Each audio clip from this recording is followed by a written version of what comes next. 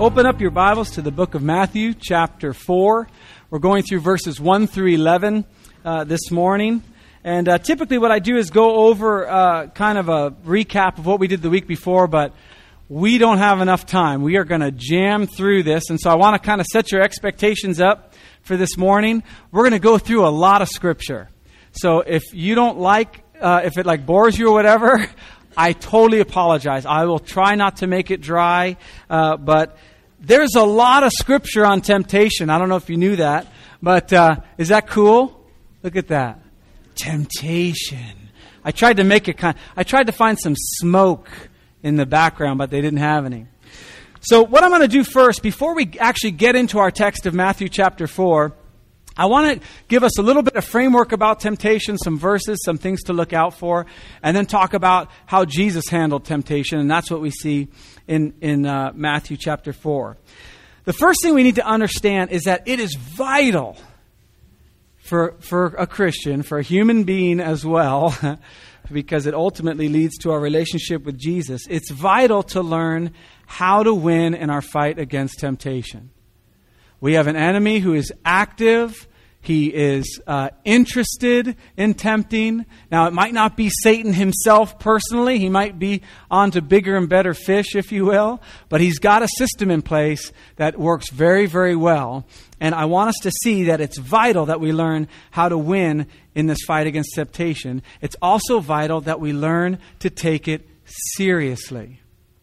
I have some Legos in my pocket that I carry around with me wherever no, I'm kidding. I don't carry them around with me. But if you go into my office, you'll see these Legos where there should be books. I have toys.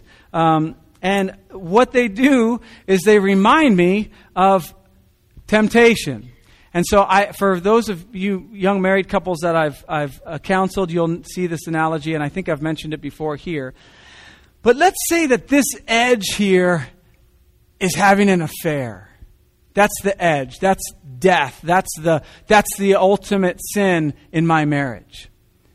And if I set up a roadblock and say, I'm not going to have an affair. Right? There it is. I've set up a roadblock. I'm passionate about it. I don't want to have an affair. If I allow all this stuff in my life up until this point, there's a really good chance I'm going to topple this over and off I go. Okay? Now, if I set up another one here and I say, well, I not only don't want to have an affair, I don't really want to even have a meaningful relationship with another woman. Okay? Now, again, I'm weird when it comes to this stuff. I'm overly sensitive about it. I realize that. But let's say that's my thing. And then I say, well, now I'm going to go one step further back and one step further back until I get to the point where it's like, I won't even speak to a woman on the phone or anything, right? That would be it's like, Pastor John, right?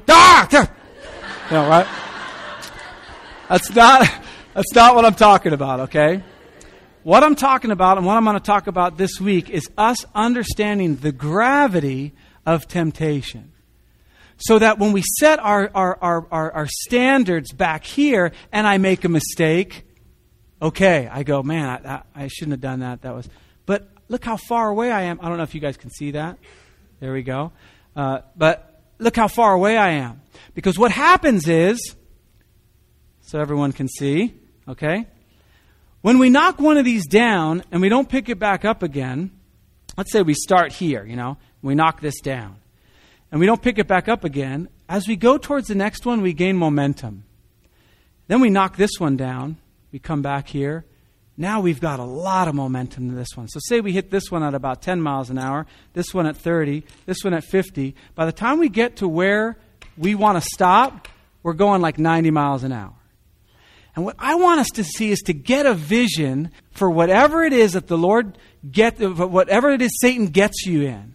Because we all know what it is, what our weaknesses are, whatever. To get a vision for your life for that. That's what I want us to understand. If you look up here, you'll see James chapter 1. I'll put these away now. Someone can build something. As a matter of fact, if you guys want to play with those during the thing, go right ahead. Make me something nice. Okay. James chapter 1. This gives us a really good idea of what I'm talking about. Yeah, thanks.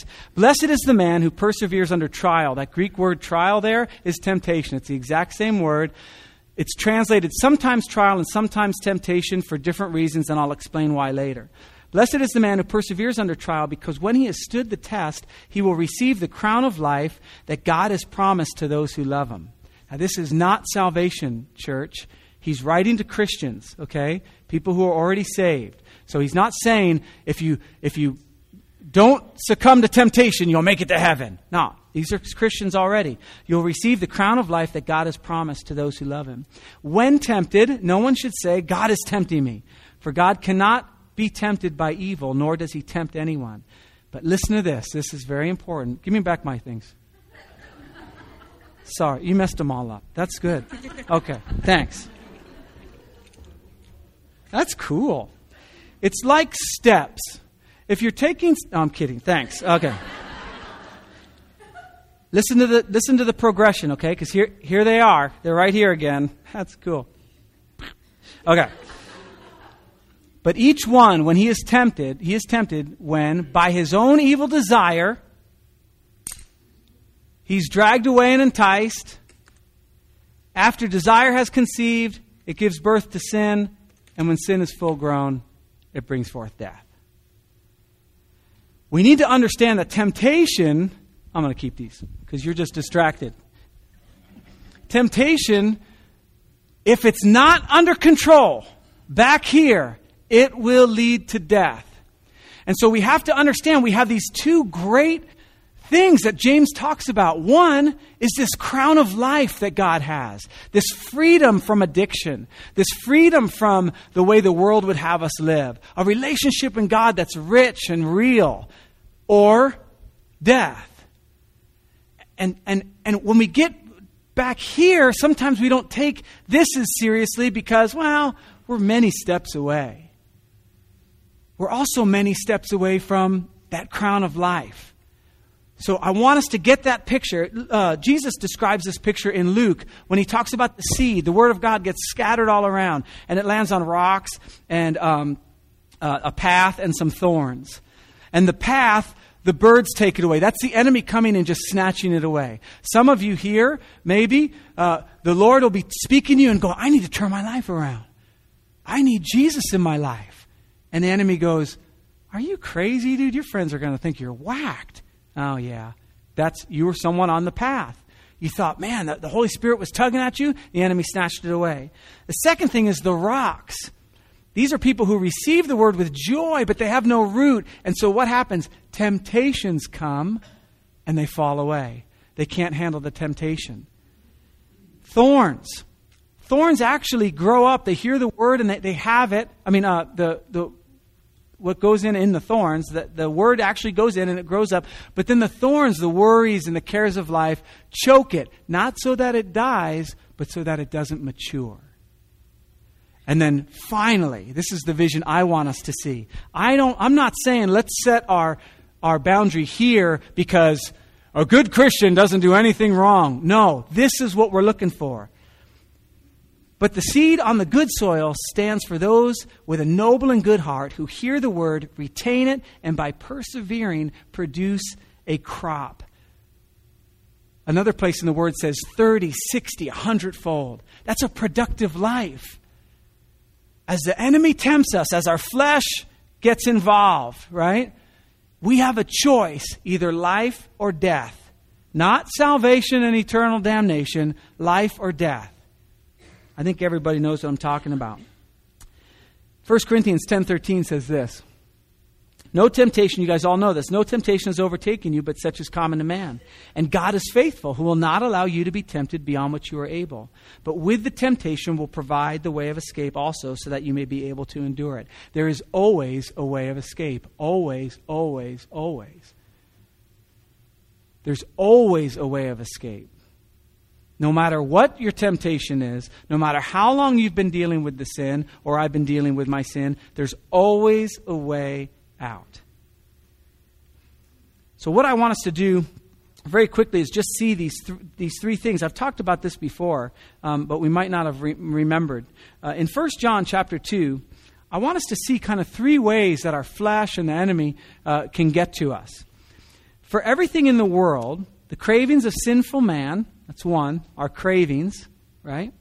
The lust of the eyes and the boasting of what he does comes not from the Father, but from the world. This is where Eve had her problems. Satan came to Eve and said, hey, what do you think? Again, planting seeds of doubt. Did God really say this? And so when Eve sins in Genesis chapter 3, she sees, one, that the fruit of the tree was good for food. That's the cravings of sinful man. That it was pleasing to the eye. That's the lust of the eyes. And that it was desirable for gaining wisdom. That's the boastful pride of life, it says in the New American Standard, but boasting of what he has and does. Satan and your flesh work in tandem to get you closer to death rather than closer to life. So what do? Well, we look at Jesus. That's what we're going to do this morning. We look at Jesus. I don't know if you've ever been to the gym, but I went to the gym with Tim Ellis. I decided I was going to try and start working out again. I don't know if you ever worked out with Tim Ellis. I would suggest that you do not do that. It was like 2 months ago, and I'm still sore from that, like in this area of my body, okay? So he's crazy. But one of the things he says that I think we can apply to this idea of temptation is, he says, I go to the gym and I look at who I want to be like and then do their exercises. So if like all the out-of-shape people are on the treadmill, no treadmill, right? If all the really in-shape people are working out with weights and doing all this stuff, that's what I want to do. That's what I want us to understand. We look at Jesus. He did it. He's got ripped spiritual abs, if you will, okay? He's strong like bull, okay? We look at Jesus. We fix our eyes on Jesus. That's it. Let me show you in Hebrews chapter 2. Now again, here's where we're going to get into a lot of scripture. You guys got to pay attention because this stuff is vitally important. You all right? Okay. Here we go. I think I had too much caffeine this morning. I'm not sure. Hebrews chapter 2, verses 18 through 3:1. Now listen, for this reason, he had to be made like his brothers in every way, in order, this is talking about Jesus, in order that he might be a merciful and faithful high priest in service to God, and that he might make atonement for the sins of the people. Now pay attention. No. Where are we? Is that right? Oh yeah, that's right. Okay, yeah. Verse 7. Therefore, holy brothers who share in the heavenly calling, fix your thoughts on Jesus. Okay? The apostle and high priest who we confess. Because he himself suffered when he was tempted, he is able to help those who are being tempted. Now listen, I want us to understand this because we're going to read another section of Scripture that we tend to read incorrectly. Jesus went through every sin we're going through and he understands. And I want you to get the idea of how he understands. He doesn't understand us just going back and going, yeah, I blew it again, Jesus. You know how it is. You were once like me. You understand the weaknesses, right? I mean, you kind of got it. It's like me going to the gym to the personal trainer with like a gut out to here going, you know what it's like with those chips. And he's like totally ripped going, well, yeah, but here's what you have to do to get over that. See, it's not that Jesus understands and says, yeah, it's just hard, man. Go for it. No, he says, look, I know it's hard, and I know exactly what to do to get you out of that situation. If you look at Hebrews 4, it starts out in verse 14. I don't have 14 up there, I don't think. But it says, therefore, since we have a great high priest who has gone through the heavens, Jesus, the Son of God, let us hold firmly to the faith we profess, okay? We want to hold firmly to this. In other words, we believe it. We know it. It's part of us. We want to hold firmly. Now listen to what it goes on after this. For we do not have a high priest who is unable to sympathize with our weaknesses. But we have one who has been tempted in every way, just as we are, yet without sin. Now listen. Let us then approach the throne of grace with confidence. This is not after we sin. Yes, we do have the ability to go before God, and there's no condemnation for those who are in Christ Jesus. But listen. Let us then approach the throne of grace with confidence so that we may receive mercy and find grace to help us in our time of need. of holding fast to that faith that holding firm to that faith we profess. See, we should be able to, when we get into temptation, run to the throne of grace and go, oh man, Lord, I don't know why I'm dealing with this sin. It is embarrassing. It's ridiculous. I don't know why these thoughts keep coming to me. And He has grace and mercy to say, I know, I was there. Not, so don't worry about it. No, I know, I was there. Let me tell you what you need to do. That's why we fix our eyes on Jesus. That's why we focus on Jesus. Is because He was there. He was tempted in every way, yet without sin. So let's turn and see what happened. Matthew chapter 4, verses 1 through 11. Then Jesus was led by the Spirit into the desert to be tempted by the devil. After fasting 40 days and 40 nights, He was hungry. The tempter came to Him and said, if you are the Son of God, tell these stones to become bread. Jesus answered, it is written, man does not live by bread alone, but on every word that comes from the mouth of God. Then the devil took Him to the holy city and had Him stand on the highest point of the temple. If you are the Son of God, He said, throw yourself down, for it is written, He will command His angels concerning you, and they will lift you up in their hands, so that you will not strike your foot against a stone. Jesus answered him, it is also written, do not put the Lord your God to the test. Again, the devil took him to a very high mountain and showed him all the kingdoms of the world and their splendor. All this I will give to you, he said, if you will bow down and worship me. Jesus said to him, away from me, Satan, for it is written, worship the Lord your God and serve Him only. Then the devil left him, and the angels came and attended him. I want to talk about 3 things Jesus does to overcome temptation. Some of them are quite obvious. And others might not be. But the very first thing we see is in verse 1. Then Jesus was led by the Spirit into the desert to be tempted by the devil. Now, that is weird. I would think, me personally, that God wouldn't lead me anywhere where I'd be tempted because He wants me to overcome sin. I would think that once I became a Christian, God would lead me to the places that I would not be tempted so that I could live a life in a bubble and just not do any sin.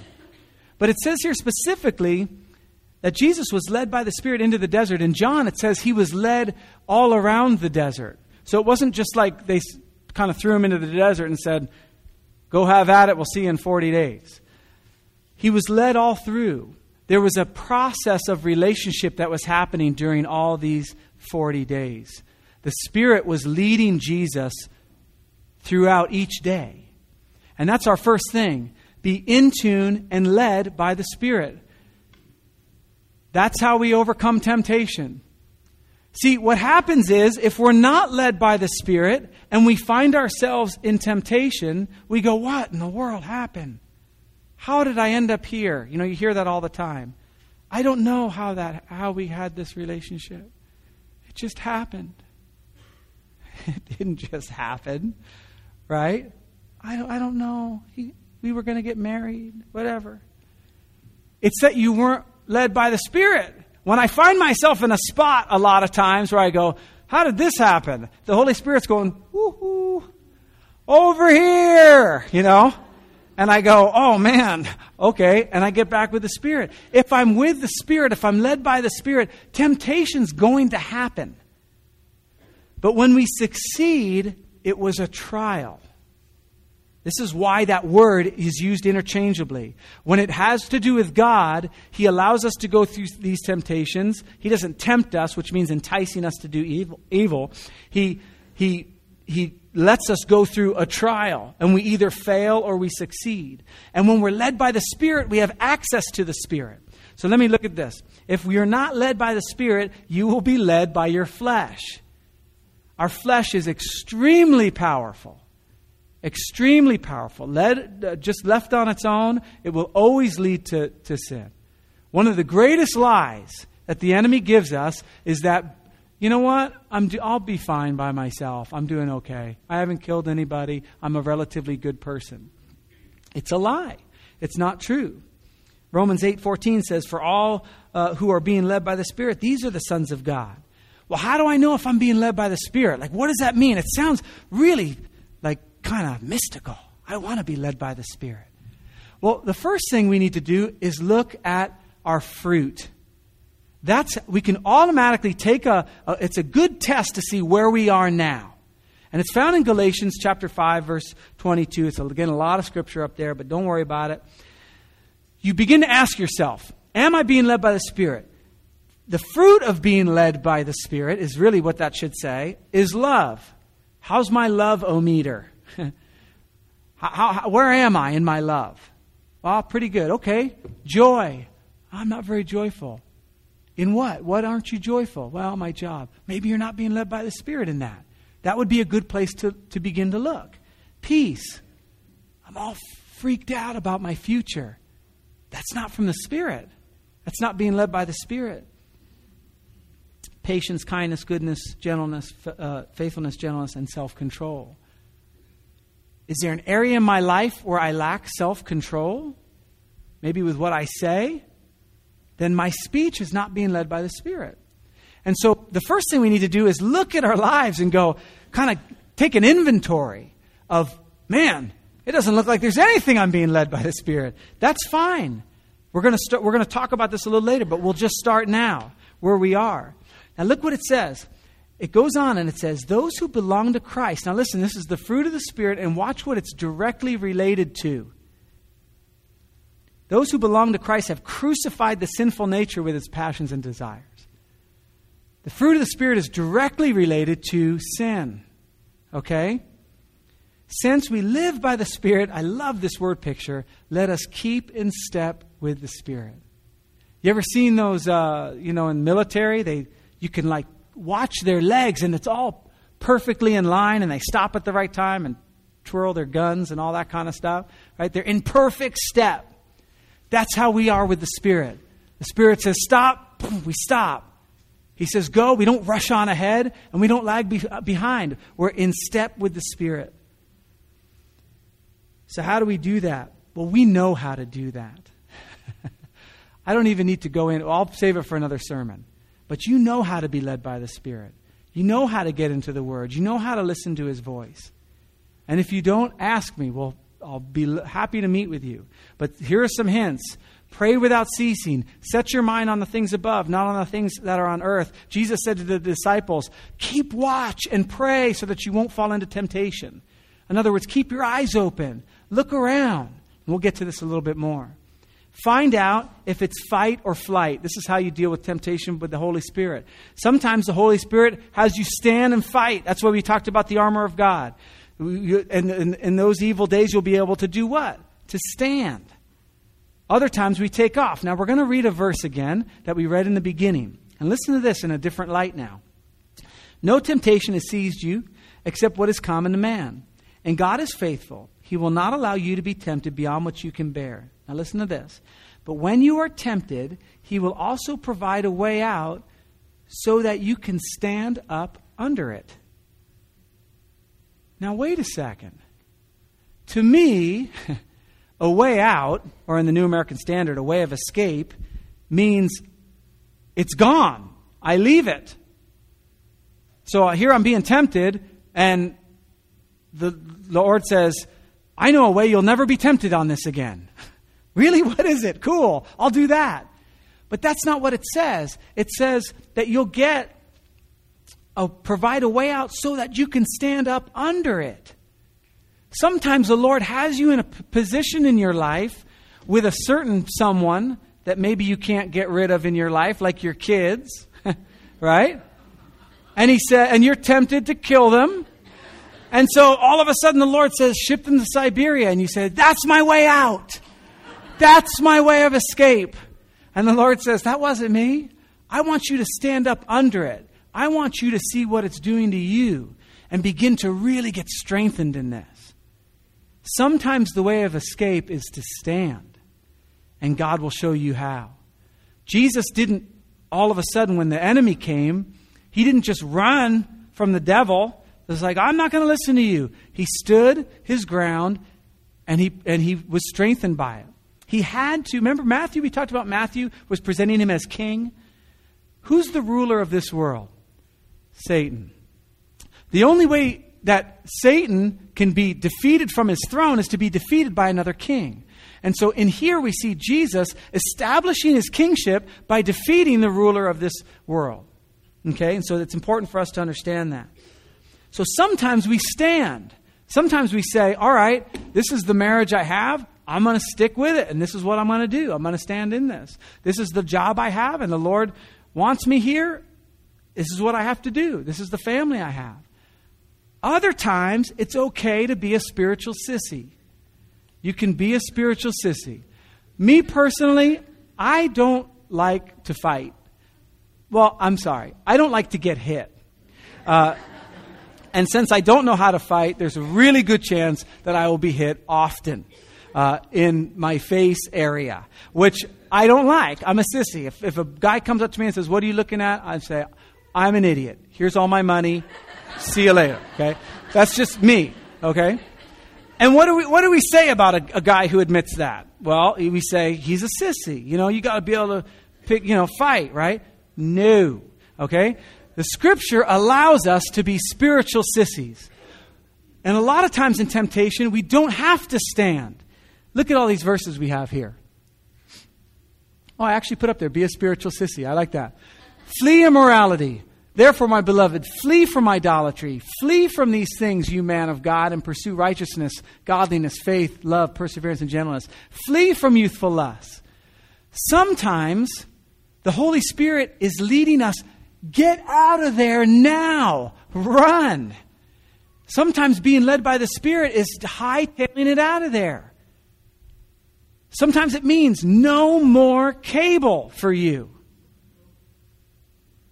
No more trips to Vegas. No more hanging around that friend anymore. No more of those dates with that person.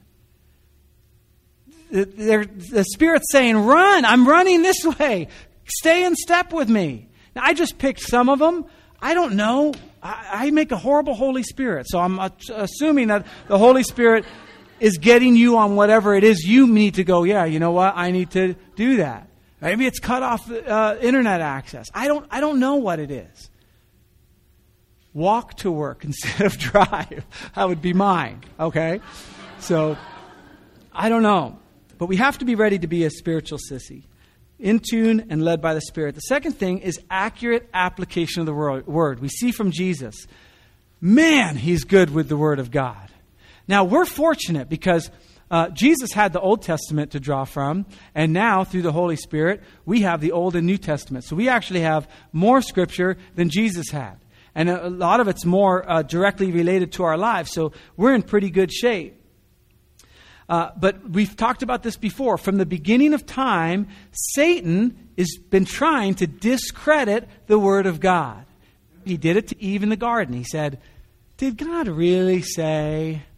He starts out with Jesus. If you're the Son of God, always those seeds of doubt. Always those things. Well, you know what? Should we just have the Word? Because I was reading in this book that really I can find the strength inside myself. I believe the children are the future. No, I'm kidding. Right? It's all we need, the Word of God. Now, do we just say, I'm not going to read anything else? No. God's given us a great creative mind to be able to read the Word and apply it in many different ways. But my first point is, know as much as you can. Know as much as you can about the Word of God. We'll see why in a second. Knowing it doesn't help us as much. But we can't do it unless we know it. So the first thing is to know it. And now you kind of know what my second one is. Look at Jesus. Every single time, a different situation, Jesus uses a different section of Scripture. And we're going to go over the first one very briefly of how brilliant Jesus was when He used the Word of God. It's awesome, awesome stuff. It'll blow your mind. Very good. But my point is, know as much as you can. The second thing is, knowing it doesn't do you any good unless you personalize it. Okay? I can know listen, how many spiritual leaders have we seen fall to immorality? Hundreds. We read about them in the paper all the time. You think they didn't know? Right? They've probably preached 10 sermons on whatever sin it was. They know. But for some reason, it wasn't personalized. For some reason, it wasn't radical to them. They weren't like, yeah, this is it. This is what I want to do. Sometimes it's more dangerous to know. Because we can navigate our way around the Word and pick up pieces here and there to kind of give us, oh, it's okay. You know, I don't know. I don't want to come up with any examples because I keep coming up with the same ones. But, you know, whatever the sin is, we can find enough scripture where, oh, yeah, well, you know, Jesus partied with some partiers. Whatever it is. Personalize it as best you can. Listen to what Hebrews 4:12 says. We know this. Probably all of us can quote it, but I want us to see it in a little different light. For the word of God is living and active, sharper than any double-edged sword. Okay. Now again, in Hebrews, the word wasn't created yet. Okay. It wasn't. They didn't have the Bible when Hebrews was written, but through the Holy Spirit, we can apply what we have now from God to this right here. Sharper than any double-edged sword, it penetrates even to the dividing of soul and spirit, joints and marrow, and it judges the thoughts and attitudes of the heart. Now listen, understand this. Unfortunately, the church today takes this verse and we says, I'm going to take my Bible and I'm going to go out into the world and I'm going to judge it and I'm going to rightly divide it and I'm going to go after it. I'm from soul and spirit, joints and marrow. I'm going to judge the thoughts and intentions of the heart. That's not what it says. The idea is that we pick up the Word of God and we personalize it and we go, oh, that one hurt. Yes, Lord, that is exactly right. You got me. Reading along. Oh, man, don't do this. Well, I know so-and-so that then, okay, I won't do that anymore. We allow the Word to rightly divide us. Now watch how it continues. Nothing in all creation is hidden from God's sight. In other words, you better personalize it because He knows about it anyway. Everything is uncovered and laid bare before the eyes of Him to whom we must give an account. We have to personalize it. We don't have a choice.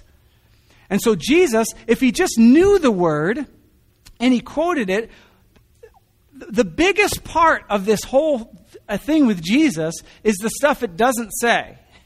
So it says, turn the rocks into bread. And He says, man does not live by bread alone, but by every word that proceeds from the mouth of God. It's supposed to say right after there, and so Jesus didn't turn the rocks into bread. Okay, it doesn't say that. We assume that He did not. All right? And so the thing is, Jesus knew the Word, but then He obeyed the Word right after that. Psalm 119:11 says this, I have hidden your word in my heart that I might not sin against you. Remember we were talking about worship and we said, love the Lord your God with all your heart. And for the Hebrew, the heart is the core of your identity. That's who you are. So what's happening then, what the psalmist is saying is, I have hidden your word in the core of my identity. I've made it who I am so that I might not sin against you. I've taken your word, I've applied it to my life. It's sharper than any double-edged sword. It's piercing. It's got me. It's got a hold of me. This is how I'm going to live. That's personalizing the Word of God. That's taking temptation seriously, of taking this going way back here and going, man, how am I going to deal with this little wall so I don't knock that one over? Forget this one. I want to be far away from that. How can I take it seriously? The third thing here is do as much as you can to obey, whatever it takes. Do it. Listen, I've been in the church for a long time. I've heard every sermon you can possibly hear. I've probably preached every sermon. It comes back to the same thing. Pray, read your Bible, and don't sin, right? Okay? There, I'm done. Let's pray. No. But we have to be reminded again and again and again and again to begin to look at this temptation as serious business. Not because we want to be holier than thou, but because if we don't, it's death to us. Do as much as you can. We all know this one.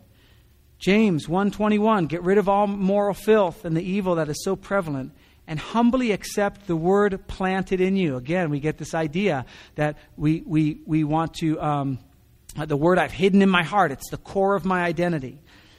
Humbly accept the word planted in you, which can save you. Again, he's talking to Christians. This isn't eternal salvation. This is salvation from a life of spiritual misery. Verse 22, do not merely listen to the word and so deceive yourselves. Isn't that the truth? Haven't you ever heard the word of God, a sermon? You're just like, yes, Lord. Oh, yes, it's so. And you think, that's going to be enough? It's not. You deceive yourselves. It says, do what it says. And then in verse 25, it goes on and says, why? Why do you do what it says? Well, here. But doing it, he will be blessed in what he does. There's a crown of life. There's purpose and meaning and richness in life as we aren't stuck with these chains. So let's look how Jesus used the word of God. This is very cool. What Jesus does when Satan asks him to turn the rocks into bread is he quotes a section of Scripture, and it's Deuteronomy chapter 8, verse 3. But I want us to see how this section of Scripture really applies to Jesus where he's at right now. Okay, get this concept. This is the whole section of Scripture, or at least, a lot of it, surrounding the verse that Jesus quotes. And he says, be careful to follow every command I'm giving you today so that you may live and increase and may enter and possess the land that the Lord promised on oath to your forefathers. This could be a verse directly to Jesus in the desert. God the Father saying to the Son, be careful to follow every command I'm giving you today. Because Satan's coming to tempt you. Because there's an inheritance that I've promised to your forefathers if you look down the Davidic line. And you're it, dude. Jesus knew he was it. This is it. This is the Messiah. So you can imagine Jesus throughout those 40 days going over this Scripture. Going, I got to be careful to do every command that's been given to me today.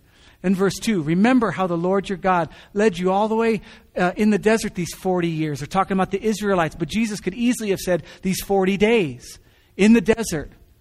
Remember how the Lord your God led you all the way in the desert these 40 years to humble you and to test you in order to know what was in your heart, whether or not you would keep his commands. It was vitally important that Jesus kept these commands for all of us, for eternity. And you can imagine Jesus just going over this Scripture again and again with the Father for these 40 days. He humbled you, causing you to hunger. Jesus was fasting at this time. And then feeding you with manna, which neither you nor your forefathers had known, to teach you that man does not live on bread alone, but on every word that comes from the mouth of God. Jesus not only quoted a Scripture to combat Satan, but he was in a section of Scripture that was probably ministering to him through those 40 days in the desert. He knew the Scriptures very well. We also know he knew the Scriptures very well because when right from here, it says he was filled with the Holy Spirit and he went and he started teaching in the synagogues. And he starts teaching out of Isaiah. And he says, he teaches and he says, today this was fulfilled right in your presence. He knows Scripture. Did he have a Bible with him? No, he didn't. He'd memorized it. He'd applied it. He'd studied it. Accurate application of the word. Thirdly, radical commitment to holiness. A radical commitment to holiness. Church, let me tell you, I read all these church growth books, or at least hear about them being read, and and read summaries of them being read. But you know what grows a church? Is God's people doing what they were called to do, living holy lives, loving God, and loving people.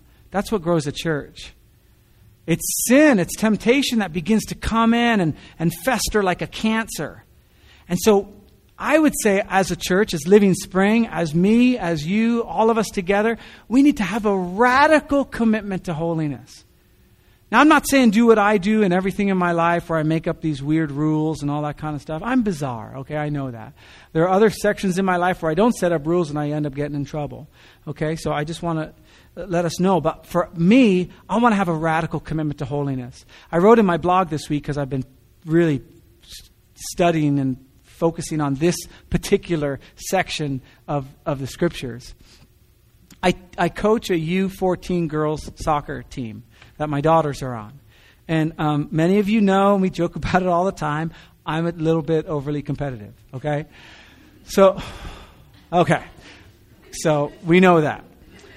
But I love to strategize and look at the other teams and find out their weaknesses. And I walk on the field and I make little notes and I look at the strengths of my team and I look at the weaknesses and I see how they match up. And I review notes from during the game the week before and I see where girls didn't work. It's disgusting. I realize that. Okay? All right. I know that. The girls don't know I do this. I tell them, hey, we're just here to have fun. I give them all the lies that everybody gives them the whole time. It's just for fun. Winning doesn't matter, right? Hey, I'm Pastor John. But when I get home and the lights are low and I'm scribbling things all over, right? It's weird. And what's been haunting me this week is what if I was this radical about my sin? If I began to look and I said, okay, well, I've got this weakness, and Satan I've seen him do this over here, and I've seen him do that, and I watched this person fall because of it. So how can I shore up this, and what can I do? Okay, here's a strength. Can I use a strength to defend this? How can I attack? How can I go on the attack? Right? What if I took the same passion of U14 girls soccer, which means nothing in life? I took that passion and I applied it to my sin life. I applied it to my temptation. I came up with a plan. Because we all know our strengths and weaknesses. I'll give you a quick example. I didn't know if I was going to do this or not, but I want to do this. A friend of mine and I are have accountability. And so there was one area of life that we wanted to really get radical commitment on. And so we said, well, how are we going to do this? Well, one of the strengths we both had is that we always tell the truth with each other. Now, that's a key part of accountability, just so you know. That's a little secret, okay? If you're going to be held accountable, you have to tell the truth, okay? So we said, okay, if that's our strength, let's use it to combat our weakness. So we said, here's the deal. Integrity on the line, we're going to say every time we do this, and it's going to cost us a certain amount of cash. Because that was my other strength. I love to hang on to my money. Okay, if you want to call it a strength or not, I don't know. But it worked tremendously well. Now, do I wish I didn't struggle with any sin and that I could just go, it's because I love the Father so much I will not. Yes, I wish I could be that way, but I'm not. And so I had to come up with a plan. Something that would take the strengths and shore up this weakness so that I could defend against the enemy. And it works pretty well. And so this whole week it's been bugging me because I'm like, well, what's going to be the next thing? What's the next area in my life that needs to be dealt with? That I need to come up with a plan. So I want us to see here that Paul understood this. When he says in 2 Timothy 4:7, I've fought the good fight. Paul understood that it was a battle. Not a battle like, being a Christian is such it's a struggle every day. No, it's exciting. It's a fight. It's a game, like from win and lose and death and life. It's awesome. It's what we were created to do, to glorify God. I fought the good fight. I've finished the course. I've kept the faith. Paul actually fought. He understood this. The first thing we do is we accept God's circumstances that He's given us. I have to, the team I have, the U14 team I have, is the team that was given to me by the region. I didn't have a choice. Now, I can spend all season fantasizing about what if I had Julia? She knows how to move the ball. She can dribble with her eyes closed. Or I can say, this is what I got. Church, we have to start right now, where we're seated or standing right now. What do you have? This is it. Now, you might have brought yourself here. You might be in $50,000 debt because you had to have the jet ski and the boat and that was your own mistake. Whatever. Who cares? Let's start right now. Don't think about what it would be like if you didn't marry her, or what it would be like if you didn't have kids, or what it would be like if your boss was someone else. Right now, this is what we start with. See, this was James and John's problem. This is where they sin. They go and their mom comes up to Jesus and says, hey, can I ask you a favor? And Jesus says to James and John, dude, you got your mom to talk to me? No, he didn't say that. But I would have. I would have been like, dude, does mommy have to take, So James and John's mother comes up to him and says, can I ask you a favor? And Jesus says, yeah, go for it. And she says, well, when you enter your kingdom, I'd like James and John to sit on your right and your left. And Jesus says, he says now to them, oh, okay, thanks. And he looks at them and he says, are you able to drink this cup that I'm going to drink? Oh, yes, we are. Oh, yeah. And he says, no, you're not, but you will anyway. Now, I want us to understand something. What James and John wanted was to enter God's kingdom and to be on his right hand. They were looking to the future for something great. And they missed the fact that they were spending every day with Jesus. I mean, with God incarnate, they got to spend every single day, all day with him. And they were already on to the next thing. I want us to get a vision for where we are now in our lives. Where we are with Jesus now. Yes, there's a vision of something greater, and we want to go for that. But to be able to experience Jesus now, at the job you have, with the kids you have, and I have, and the government I have, and the house I have, and all this stuff. What am I doing now? Well, what's the team I have right now in order to win this battle? Accept God's circumstances for you. See, Jesus was in some pretty lame circumstances. He hadn't eaten for 40 days. He was in the desert, this place that one theologian calls devastation. It was hot, scorpions. The scriptures say there was wild beasts. It's just a terrible area. His circumstances were lame. And yet, he had to just deal. Second thing, be convinced that God will provide. Be convinced that God will provide. So here you are, here I am, right now. So I have got a choice. I can either follow him with all my heart, soul, mind, and strength, right? Or I can just wring my hands and try and figure out, what am I going to... I've got to force this. See, Jesus was confident that God was going to provide. And here's what we want to see. At the end of these 40 days, after Jesus was tempted, some angels came and ministered to him. Now, the scriptures don't say how they ministered. I would imagine they brought food and water, maybe a massage. I don't know, okay? I don't know. It doesn't say what it is. And I praise God that it doesn't. I can guarantee you it was exactly what Jesus needed. See, it doesn't say because God was providing for Jesus. God was providing the ministry. The ministering through his angels. And we need to get a vision for our lives that we don't need to provide. You say, well, I got to go to work and provide for my family. You understand what I'm saying?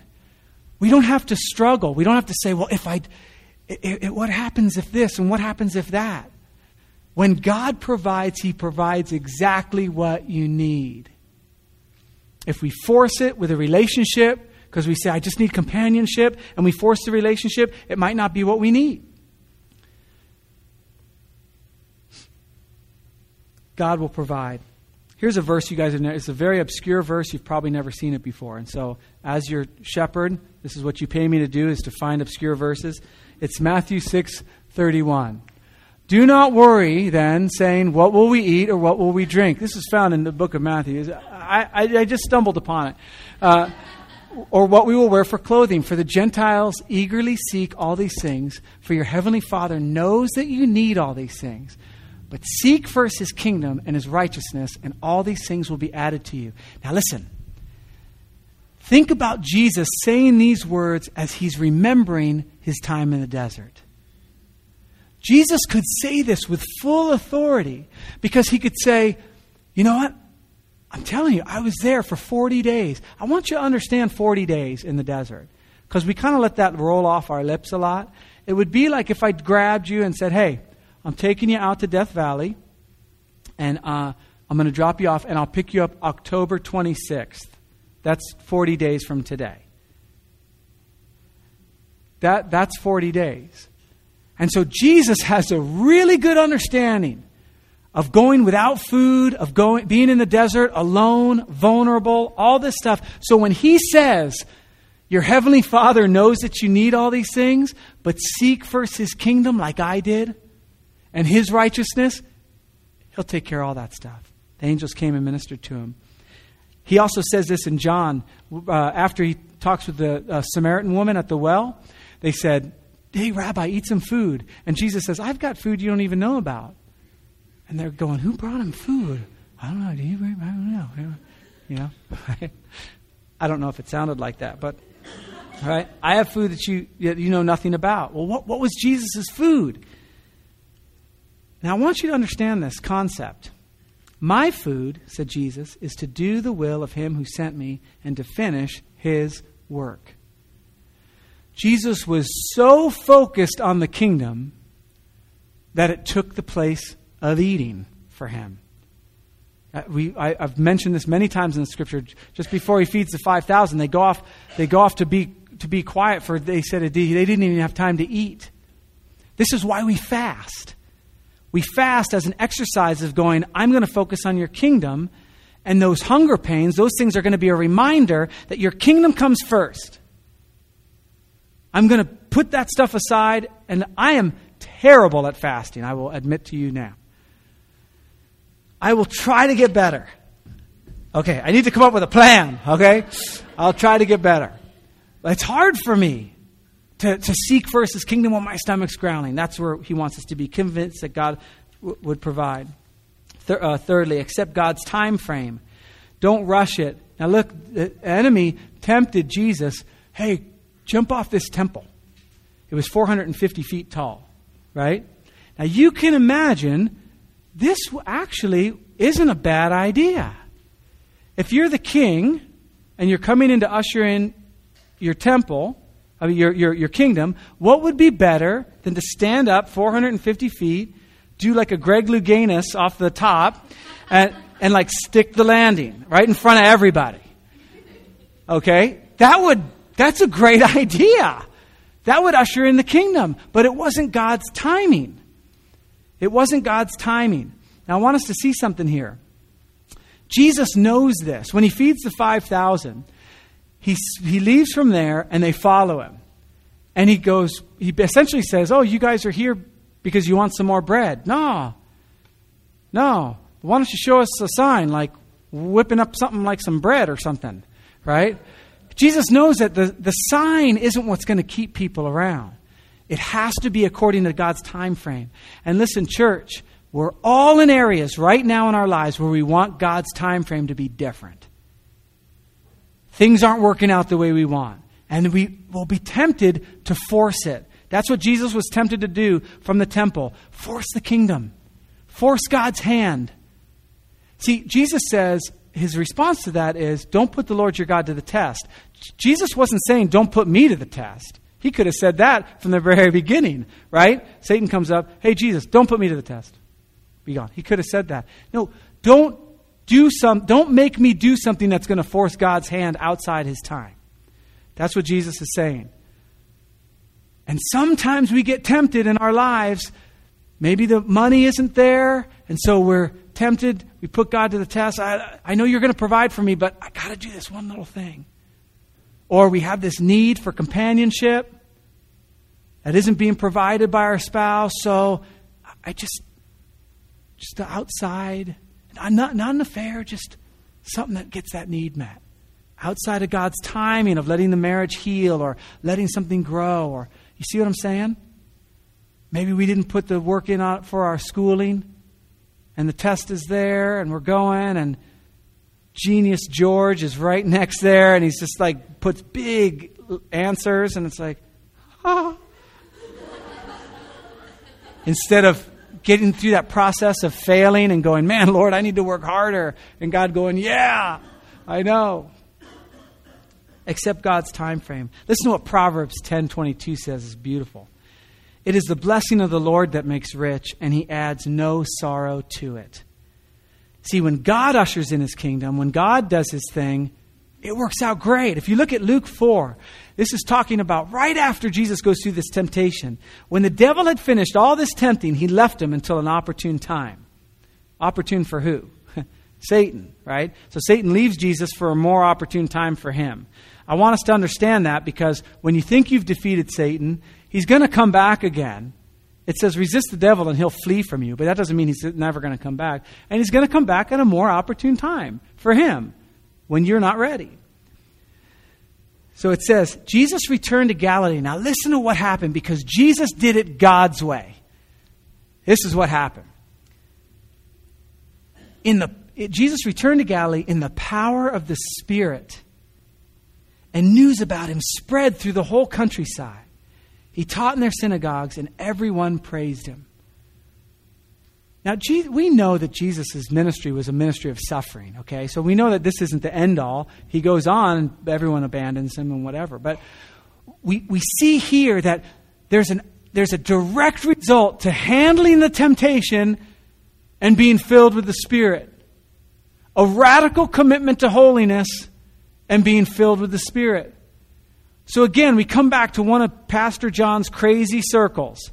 Be led by the Spirit, right? Well, how do I know I'm going to be led by the Spirit? Well, the Word of God tells you what that fruit's going to look like. And if we obey, we have more of the Spirit. And then the cycle starts all over again. We're led by the Spirit by obedience, by a radical commitment to holiness. I want to end with this. I want us to leave this week overly competitive. I want you to be crazy about winning this week. Cheat in your struggle against temptation. Do whatever it can. Fight unfair with Satan. Bite him. Poke him in the eye, right? No, it's like ultimate fighting with Satan this week. Get overly competitive. Here's what I want us to see. In Hebrews chapter 12, I've mentioned this verse a whole bunch of times. It says, we've been surrounded by so great a cloud of witnesses. So that what we do is we throw off every encumbrance. We lay anything that would get in our way and the sin which so easily entangles us. And we run with endurance the race set before us. Fixing our eyes on Jesus. How he did it. He's the author and perfecter of our faith. And it says, for the joy set before him, he endured the cross, right? Then it goes on. And this is how radical the Bible says we need to be. This is how overly competitive it says we need to be.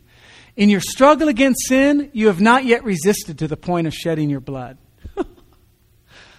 You got to be kidding me. Now, I'm not talking about cutting or lashing yourself or whatever. It's that whatever it takes to be holy, do that. Whatever it takes. And you've forgotten the word of encouragement. It's like, wait, you just said shedding blood, now you're talking about encouragement? The word of encouragement that addresses you as sons. My son, don't make light of the Lord's discipline, and do not lose heart when he rebukes you, because the Lord disciplines those he loves, and he punishes everyone he accepts as a son. Endure hardship as discipline. God is treating you as sons, for what son is not disciplined by his father? We've all met those kids that aren't disciplined. And they are an absolute horror to their parents. They're an embarrassment. Here's what I'd like us to do as the worship band returns. We're going to enter into a slower time of worship right now. And what I want us to do, we open the altar every week. And so I want to open that up this morning to us as well. Maybe you want to come to God with this thing that's been on your back for years and years and years. And you want to just say, ugh, I ought to get rid of it. Or you want to come with a plan and say, Lord, this is what I need a plan. I need something to kind of help me through this. Or maybe you want to come and praise him because you've done exactly this. There's been an area of life that you've had victory, and you want to remember it. You want to remember that time in the desert when the Lord provided for you. So the altar's open for you to come and pray.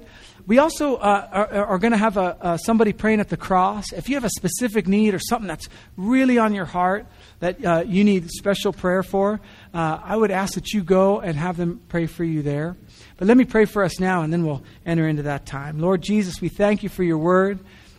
We thank you that you were the ultimate example of a conquering king, a king that conquered Satan, Lord, not only through your death, but through your life. And so, Father God, as we enter into this time, we just want to draw near to you and hear your voice and figure out for us what our plan of attack is. In Jesus' name, amen. We are in